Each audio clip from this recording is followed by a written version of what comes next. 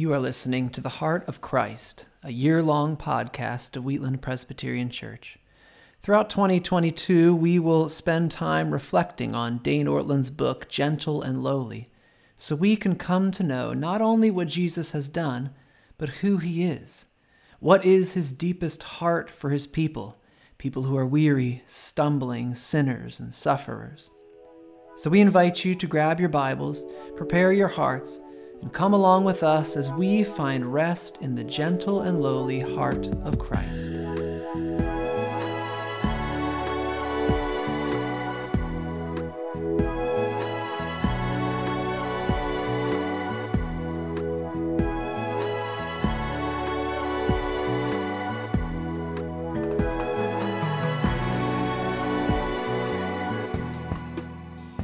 Welcome to episode 16 of The Heart of Christ. My name is Keith Winder, one of the pastors at Wheatland, and today I am joined again by Dan and Liz Grubb. Dan and Liz, if you've been following along, joined us back in episode 7 when we talked about sin and its interaction with God's holiness. And Dan and Liz have 2 children, Olivia and Nolan, and they have been a part of Wheatland for about 5 years. If you want to find out more about them, you can either just talk to them in person, or you could go back to episode 7 and hear a little bit more. I would prefer the talking in person thing. But today's episode, we're going to discuss chapter 18 of Gentle and Lowly, which speaks of God's heart, yearning for his people. So Dan and Liz, thanks a ton for joining me and being willing to do this again. It's very kind of you. It's interesting. I was thinking, actually, like 5 minutes ago, about our 2 recordings have been the most interesting logistically, because last time, I don't know, Liz, I think you're in your office at work, maybe. I was, and Dan was like cut out so many times with the internet. I did. Yeah, I was thinking about that too, and I was like, I'm glad I'm home tonight. Yeah, Dan was just on a porch somewhere. Like, I guess it was a porch he was allowed to be on, but he was just on a porch somewhere. And his phone, for people that you wouldn't know if you listened, because we cut it all out, but his phone kept disconnecting, and every time it got funnier and funnier. So Liz and I, we had it was always like a cliffhanger moment of like, come on, just end the sentence. Yeah, I know. Yeah, he did it on purpose. I really wanted to. I think so. It was like a commercial break where you're wondering what's coming next. And now this time I'm hiding in my basement because our kids are going to bed, and you guys have just put your kids to bed. So we are going to try to do this and see if we get interrupted. It's going to be great. Yeah, it'll be great. So when I think about putting my kids to bed, one of the things that I've always tried to do when I put my kids to bed is to tell them that I love them and that God loves them. I want that to be like the 2 things that they hear when they go to bed. So no matter what happened in that day in their life, or what happened in our family's life, I want them to hear that they're loved by me, by Melanie, and by God. And this chapter opens with Jeremiah 31:3, when God says to Israel, I have loved you with an everlasting love. And Dane Ortland's talking about that based on the first 29 chapters of Jeremiah, Israel had expected to hear this more judgment from them. But God pulls out this surprise and a sense of comfort, because he says that he's pulled them into his heart and they can't sin their way out of it. And so I think this idea that we can't sin our way out of God's embrace or his heart is a lovely and powerful image for us as we try to find rest in the gentle and lowly Christ. And it reminds me of this line that's in the Westminster Confession that says that there's no sin so small that doesn't deserve damnation, but also there's no sin so great that it can bring damnation to those who truly repent. So Dan and Liz, as you guys go through the ups and downs of your life and your life together, how have you found this truth that you can't sin your way out of God's loving heart to be a comfort? And also, have there been times when you've struggled to believe this truth that you can't sin your way out of God's heart? It is of great comfort to know that no matter what is going on in my day, God's always there. It's like a safety net, but it's also a presence alongside. So the comforting presence, as we go through the ups and downs, it's not just, oh, I get to the end of the day and wow, today was really hectic, I couldn't have done this. without God, well, God was there the whole way, and I did it, and I went through it because God was present with me.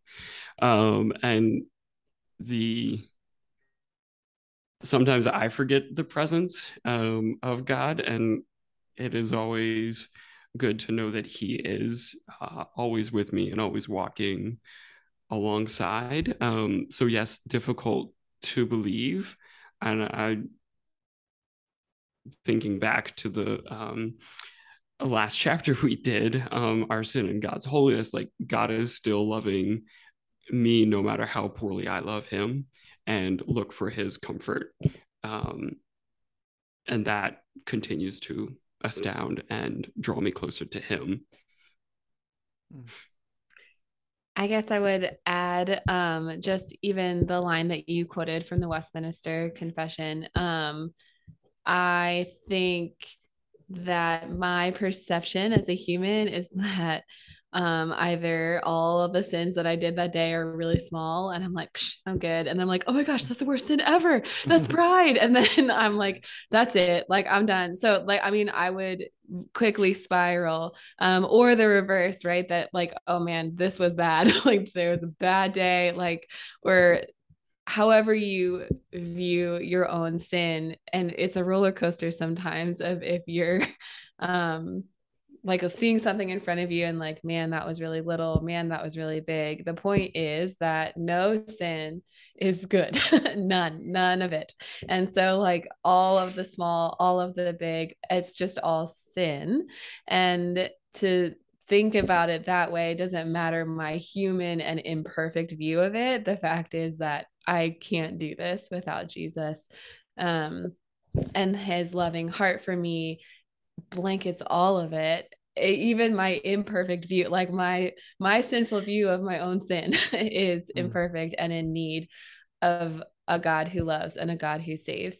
And that, if that's not comforting, I'm not sure what is, honestly, because we are so far from him without him. And that's really comforting. I would echo Dan, though, to say that it is difficult to believe because sometimes we do, in our imperfect view of sin and imperfect view of ourselves, we just don't feel like we're worth it, and we're not. But he loves us anyway. And so just constantly preaching the gospel to ourselves because we are his greatest treasure. The fact that he rescues it. I mean, that's how we say it to our kids, going back to, making it full circle to what you said. We always tell our kids the same thing, like, you're loved, Jesus loves you, he saved you, because you're worth it. And we've said that a lot. You're worth it. You're worth the love that God has given to you because he's God, not because of anything we did. Yeah, and I think that's what's really fascinating. I don't think a ton of us spend a lot of time in Jeremiah. It's long and it can be overwhelming, and there is so much, maybe not just judgment, but there is so much of reminding God's people of their sin. Like, so I mentioned it. The first 29 chapters of Jeremiah are this detailed recounting of the sins of Israel, and then there's this little mini section that Dane Ortland's leaning on.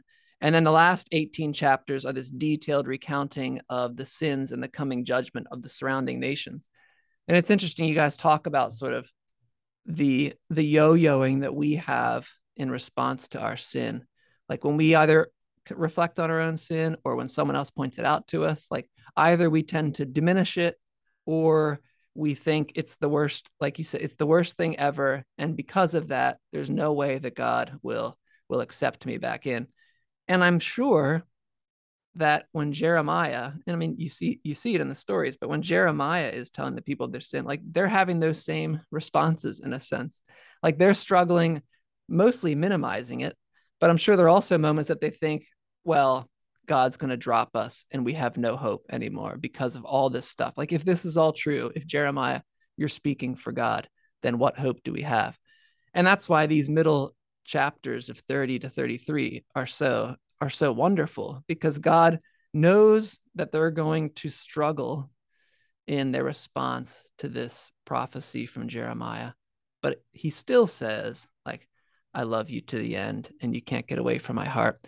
And so Ortland hangs on Jeremiah 31, verse 20, as sort of the central verse for this chapter, where he says, "Is Ephraim or Israel? Is Israel my dear son? Is he my darling child? For as often as I speak against him, I do remember him still. Therefore, my heart yearns for him. I will surely have mercy on him, declares the Lord." And these verses, when they're stuck in the middle, sort of serve as a hinge point or the central idea of the book of Jeremiah. And this verse in particular, I thought it was interesting when I was just looking at it a bit. It is filled with affection. So it says that Israel is his dear son, darling child, that even in the midst of judgment and correction, he remembers his people, his heart yearns, and also he will surely have mercy. And so when you guys hear these words of affection to describe not just God's heart toward Israel, but toward you too, as individuals, as people made in God's image. When you hear God use these words of affection to describe his heart toward you, how does then your heart respond? What stirs within you when you hear this love? I thought about this a lot since we kind of set up that we were coming back on the show and to talk about this chapter. So I had two gut reactions. My first one was, I don't deserve it. But then, just like I said a moment ago, if we're reminding our kids and others, we need to remind ourselves and preach the gospel to ourselves every day that God loves me. He loves Israel. He loves his people, his children. So then that's my second one, is that it fills me with gratitude, which seems like a small word to describe, the thankfulness that's in my heart, knowing that I am saved and that I'm loved is, just gratitude feels really pale and like small to say it. But I think about like what it truly means to be with him forever, and how I have that because he has forgiven my sins, because of his heart. Then it would only be right, I guess, that my heart should react that way.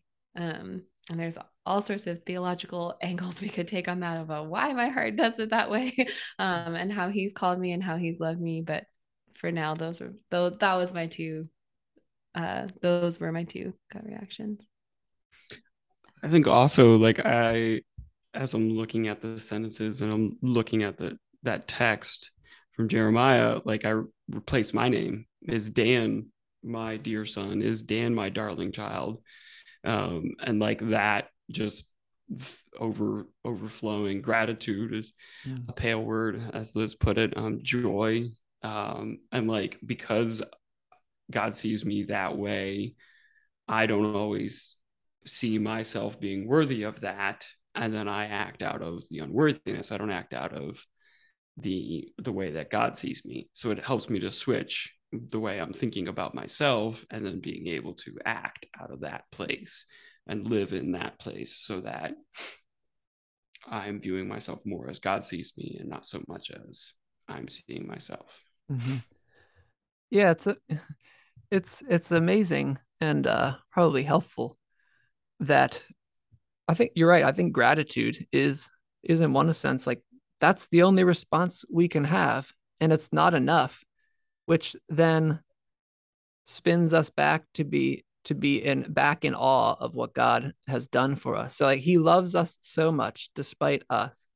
And so we have gratitude for that. And then we're like, but that gratitude's not enough. So it moves us back then to be in awe of God.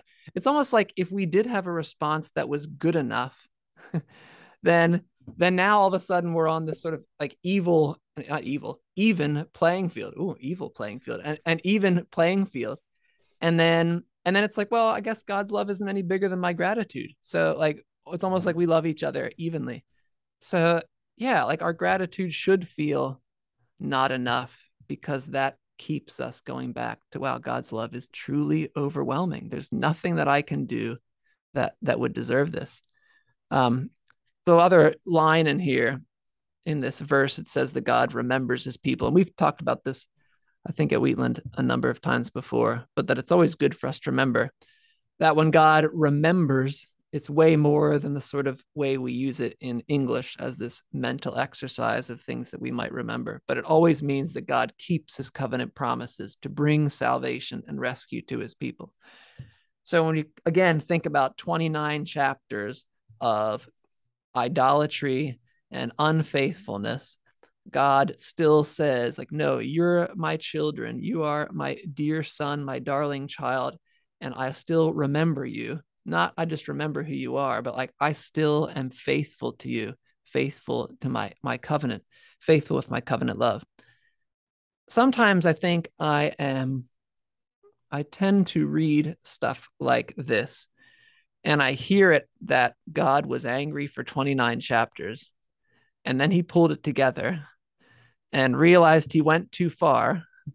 Sort of like me apologizing, I don't know, to someone if I speak out of frustration rather than love. I speak out of frustration, and then I pull it together, and now I'm like, oh wait, no, I really do love you, and I do remember you, and you are my darling child. So if that's not what's going on, then you guys now have the chance to solve all the problems for all of us and all of the struggle. If that's not what's happening, yes, this is your moment. No, but it's not, it can't be that God was so ticked off and then he calmed down and then said something nice. But if that's not what's going on here, then why does God give 29 chapters of warning and then follow it with this affection and hope? So I really liked in the chapter how he said that remembering was not an alternative to forgetting, it was an alternative to forsaking. Mm. And I think that that goes to your question here because he is almost uh he is reminding Israel like maybe they have forgotten or their perspective point is different, but hey, by the way, like this is kind of like the landscape that we find ourselves in right now and I'm still never ever ever ever ever going away. Like I'm still so much bigger. I am. And so that it just makes the magnitude of what he has done and who he is that much greater and that much more awe-inspiring that he wouldn't forsake after, you know, all of the things that Israel we have done. I don't, but Yeah, I really like that way of putting it. I feel like this is God saying, Israel, you forgot. I didn't forget. I remembered all of this and am still loving you and going to see you this way and yearn for you and want you to be my child and do whatever I need to bring you back to me. And God is always going to be approaching Israel and us with that heart. I guess I would also add, like, I mean, he is a just God. And so there is judgment and he can judge because he is the judge. And so that it's almost like he has the right to be able to say, like, all these things happen, like, these things are going to happen. And it's not like a but or an or, it's just, and I will never forsake you. And this is how cool I am because I love you and all, you know, all these things. Yeah. I just felt like the balance was important. Sorry, Dan's laughing at me. I just felt like the balance was important to say, like, he is just and merciful. So anyway. Yeah, I think it's Luke and I have been talking about this a bunch actually. Not this book and chapter, but as we've been reflecting on Jonah, we've sat down and talked a number of times and tried to get Samuel to solve all of our problems for us, which he has not done yet, but he's still working on it. But like we tend to, like you said, we tend to put justice and mercy in opposition to each other, or that we see those two as opposing ideas. And I get it. I think maybe with our human understanding, they often do feel like opposing ideas. They're like, oh, I have to choose between either being just in this situation or being merciful.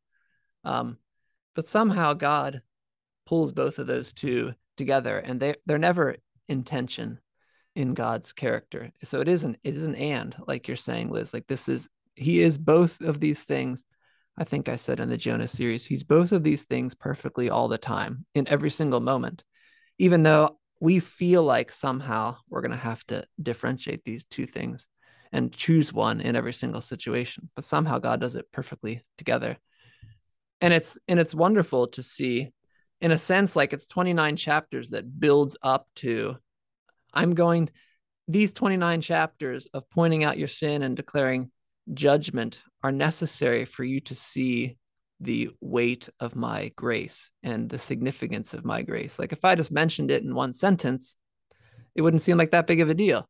But Jeremiah goes on and on and on so they can see that when he now reveals God's heart to them, and in the chapter, if you read it, it shows that it's a different word than heart, which refers to the insides or the bowels of someone, as we know from the title of the chapter.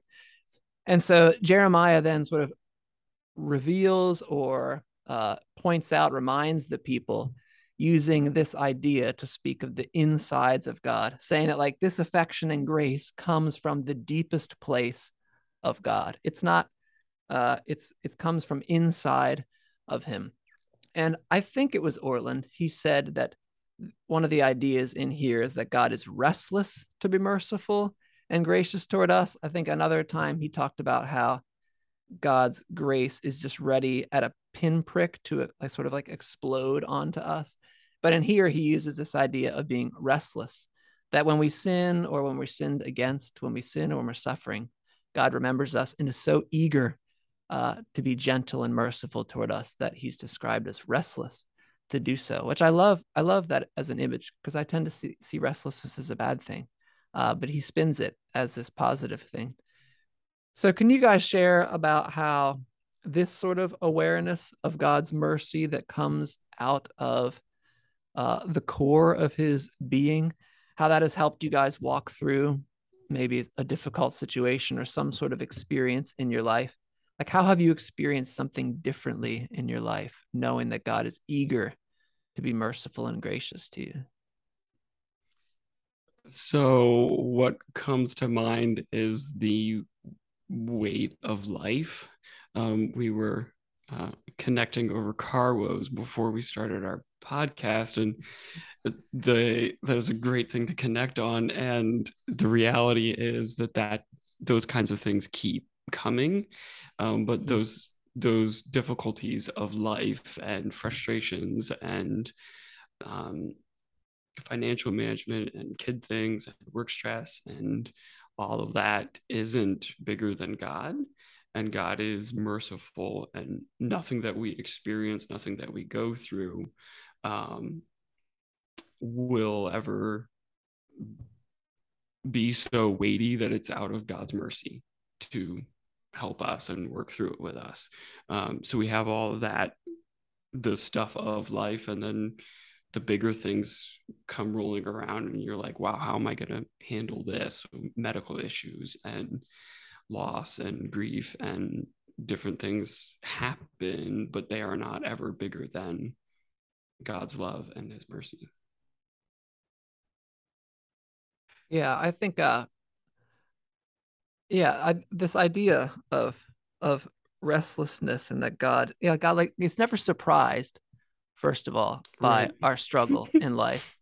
And he's never sort of caught off guard that he has to build up his mercy and grace. Like you're saying, it's big enough, it's bigger than everything. He never has to be like, oh, I better build up some mercy and grace for this particular situation that you guys are going through.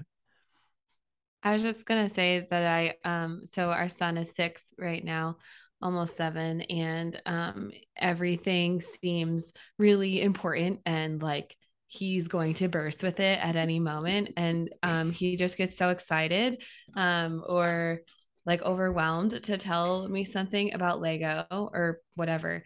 And it's like he Mama, can I tell you something? Mama, I am so excited because I did, and then fill in the blank, whatever. And that's like what it makes me think of, that God is like so restless, like ask me for forgiveness, ask me for love. I'm here, I'm already giving it to you. So like that's kind of what it makes me think of, this like like restless, not that he's just like listless and like twiddling his thumbs, like waiting for something, but it's almost this like, I'm jumping out of my seat. I love you so much. I'm here. I'm coming. I want to show you. I'm so excited. And it just makes me think of that, like when our son is in front of us and he literally cannot contain himself. And I know what he's going to say because he's holding it in his hand, but it's still like, it still has to come from his mouth. And that's like what greets me when I'm really like dwelling on that gratitude and like dwelling on who I encounter as my God. Yeah. And I have to be honest, like that's the sort of image that I had in my head too. And I was thinking like a kid, like not holding it together in the classroom because they want to answer our questions so badly. Or like when we give in and we tell two of our kids about the other kid's Christmas present or birthday present, and they like dropping hints constantly. Yeah.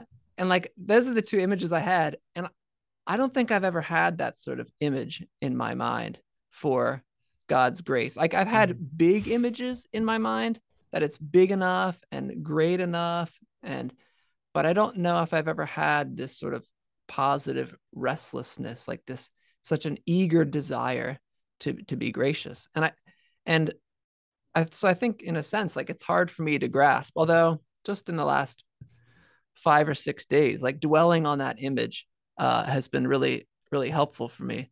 And I think it's helpful. Dane Ortland asked this question on page 166. If those who are listening have the whole book memorized, he says, he asks these questions, and they're rhetorical questions. Whom do you perceive God to be in your sin and your suffering?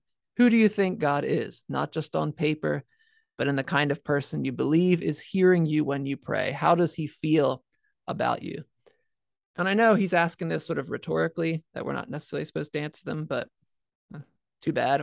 I want to get you guys to try to answer. It's a podcast after all. I know. We can do what we want.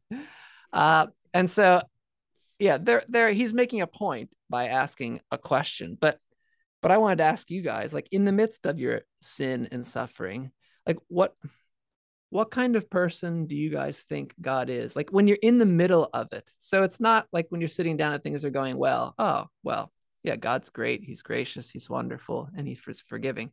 But in the midst of difficulty, where does your heart tend to go when you think about who God is? I think when Ortland asked these rhetorical questions, either he was about to or had just kind of talked about how we tend to separate sin and suffering when we shouldn't, because he is God and consistent and responds with the same like eagerness and restlessness and that like yearning to meet us. So, but this was really good for me to think about when I was reading the chapter, because in the midst of it, per your question, do not think that way. I separate them, and I have a very like elementary view sometimes when I'm in like deep crisis of how I'm praying. And it goes all the way back to Sunday school when I was like a little tiny tot, and they use the like throne room and like living room prayers. Did you hear that analogy like when you were younger? And that, like, quite honestly, when I'm like suffering, I'm like, man, like God, like be with me. And I'd like have this image of like this very fatherly like personification like enveloping me. But when I am confessing a sin or like having that recognition, it's like woof, like better dress up, better like come ready to go, like with my, how does the Jesus Storybook Bible say it in the I'm sorry speech? Like he was like preparing. And in the prodigal son story, he was saying like he was practicing his I'm sorry speech.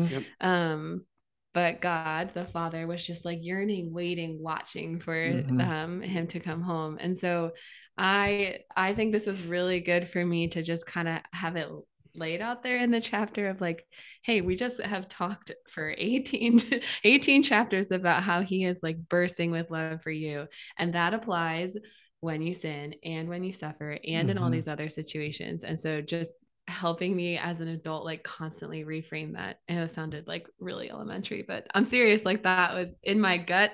Like when I'm in crisis, I'm like, oof, I got it. I gotta buckle up. I gotta shine my shoes or something. I don't know. Do people still shine their shoes? I know that's a I don't metaphor, know. but We've been watching Parks and Rec, and there is a shoe shine in there. Oh yeah, there you go. That's true. That's true. Yeah. Yeah, I Bad was thinking, example. Bad example. yeah, that's okay, but we still get it, even though nobody does it anymore. Well, I guess Thank you. people I do, but appreciate yeah, that. we still All get of it. my old archaic references, like examples in that answer. Yeah, It's connectable. yeah, yeah, right, right. It is. Yeah, I was thinking, so then Thomas Goodwin in the book, since he loves and is fairly, I might say obsessed with Thomas Goodwin. I'd say I go that strong. For good reason. It's really solid stuff, what he says. But he talks about how our pity and compassion rises in intensity alongside the degree to which we love someone. So since God, and as you're talking about, since God's love for us, whether we're in the midst of sin or suffering, since it is so strong, that's why his pity and compassion for us is so strong, which then relates to us in our own life. When we deeply love someone, we will have deep compassion for them in the midst of their sin and their suffering, not just their suffering, but also their sin. But then also, when I believe that God could never love someone like me, then I'll also believe that God would have very little compassion on me when I sin and suffer. It's like what you're talking about, Liz, struggling with that. And I think also, if I think that God is not going to have compassion on me, even in the midst of my sin, that I imagine this ends up leading me to be afraid of him, because then I'm afraid that God will lash out at me in anger in the midst of my sin. Maybe not my suffering, but definitely in the midst of my sin. So that's why I think, and I think Goodwin's right, that this has to sink deep into our hearts so that I grow in knowing and experiencing God's compassion for me when I sin and suffer. But I think one of the best ways for this to sink in is when we have people in our lives who model this love for us, to model God's deep compassion and love for us. So have you guys had people in your life who, whether it's parents or other people who had some sort of authority or mentoring relationship for you, or maybe just friends, but have you guys had people in your life who you felt that sort of this deep love that also was matched by this compassion in the midst of your sin and your suffering as well? I always found that I could relate to God and knew that God was present because my parents were, and because my parents would take that time and show that for me. And then through all of that, like as I got older, different people came in my life. So I had a mentor in college, and he was walking alongside me and helping me through some stuff, and then getting married and seeing Liz's compassion in the midst of suffering, and seeing Liz's love and strength for me despite my flaws helps to give a new perspective on that. Mm-hmm. Yeah, like that's our goal and our role, maybe in one sense as parents, but also to everyone in our lives, to reflect God's love, his grace, his compassion, not just when people are suffering, but also when people are sinning, and to reflect that to our brothers and sisters and our neighbors who are struggling to live in relationship with Jesus, or even who aren't living in relationship with Jesus, because we all long for this kind of love. Ortland writes this late in the chapter. He says, the world is starving for a yearning love, a love that remembers instead of forsakes, a love that isn't tied to our loveliness, a love that gets down underneath our messiness, a love that is bigger than the enveloping darkness we might be walking through even today, a love which even the very best human romance is the faintest of whispers. And I know we'll never do this perfectly because we're all broken people, but we are reflecting the image of God to the world. And we do this. Maybe it's the faintest of whispers, but it's still a whisper. And so how have you guys practically attempted to reflect God's deep love and compassion, even if it is merely a whisper of it? But how have you guys sought to try to do that to others, to your neighbors, to family or friends, and how has been received by others? I would say a lot of listening and a lot of presence. a lot of people that we know right now have a lot of things that are hard that are happening in their life or things that they are struggling with. And there isn't really a lot that we can do other than pray. And we are doing that. But I think the next step, again, practically, is how can I help? Or even going a step further and saying, I'm actually going to help next Tuesday and it's going to be in this way. And I'm just going to be with you. I kind of meet you where you are.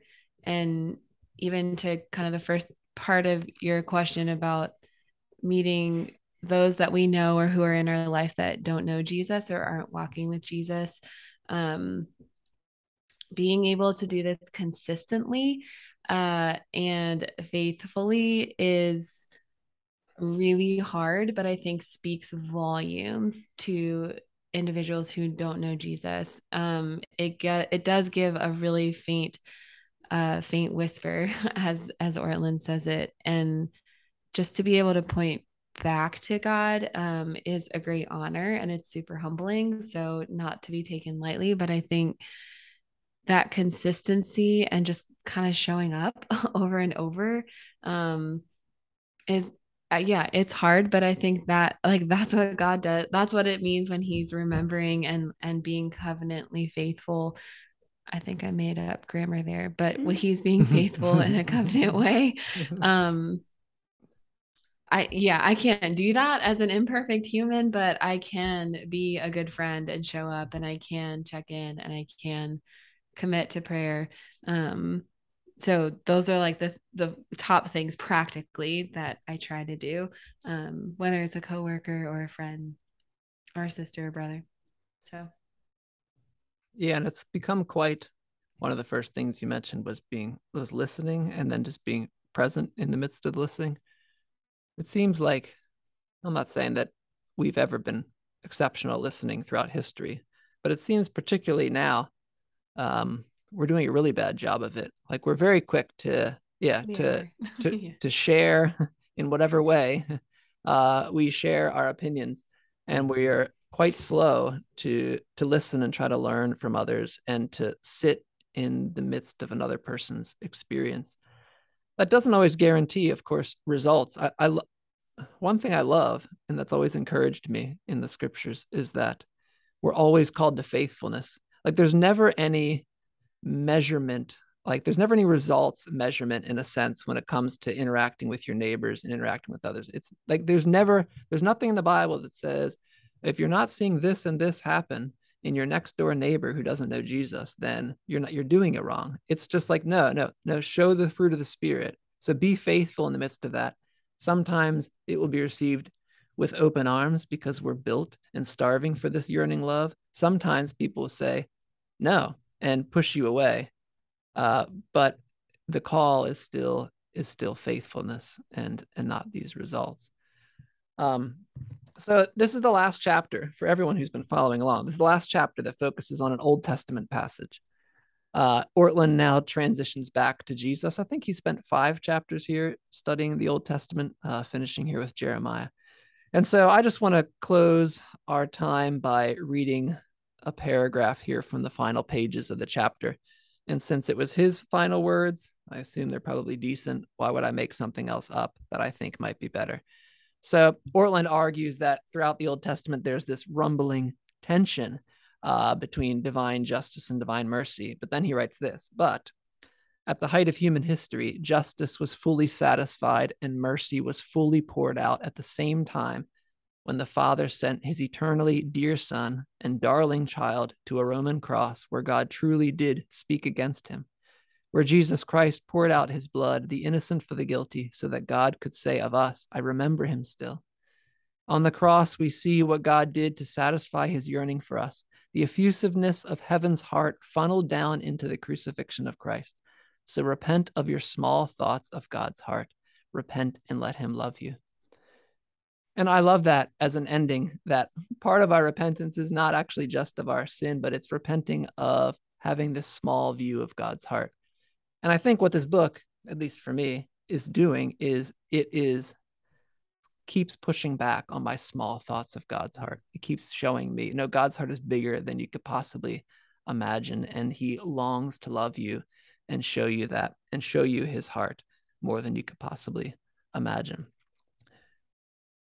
So I appreciate you guys hopping on and doing this again. I promise I won't ask you again. This is the last. This is the last. We don't mind. It's fun to be on the pod. What are you guys doing next week? So, yeah. So I appreciate you guys doing this and helping us walk through this book. I know that many people really appreciate hearing the voices of others at Wheatland and not just me and Luke rambling on. So it's been wonderful to hear other stories, because it helps people get to know you and helps you guys be known in our congregation.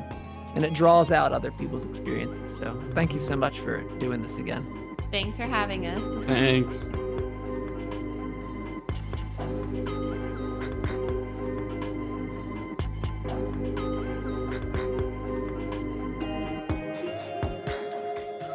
Thank you for listening to The Heart of Christ, a podcast of Wheatland Presbyterian Church. If you'd like more information about our church, please visit wheatlandpca.org.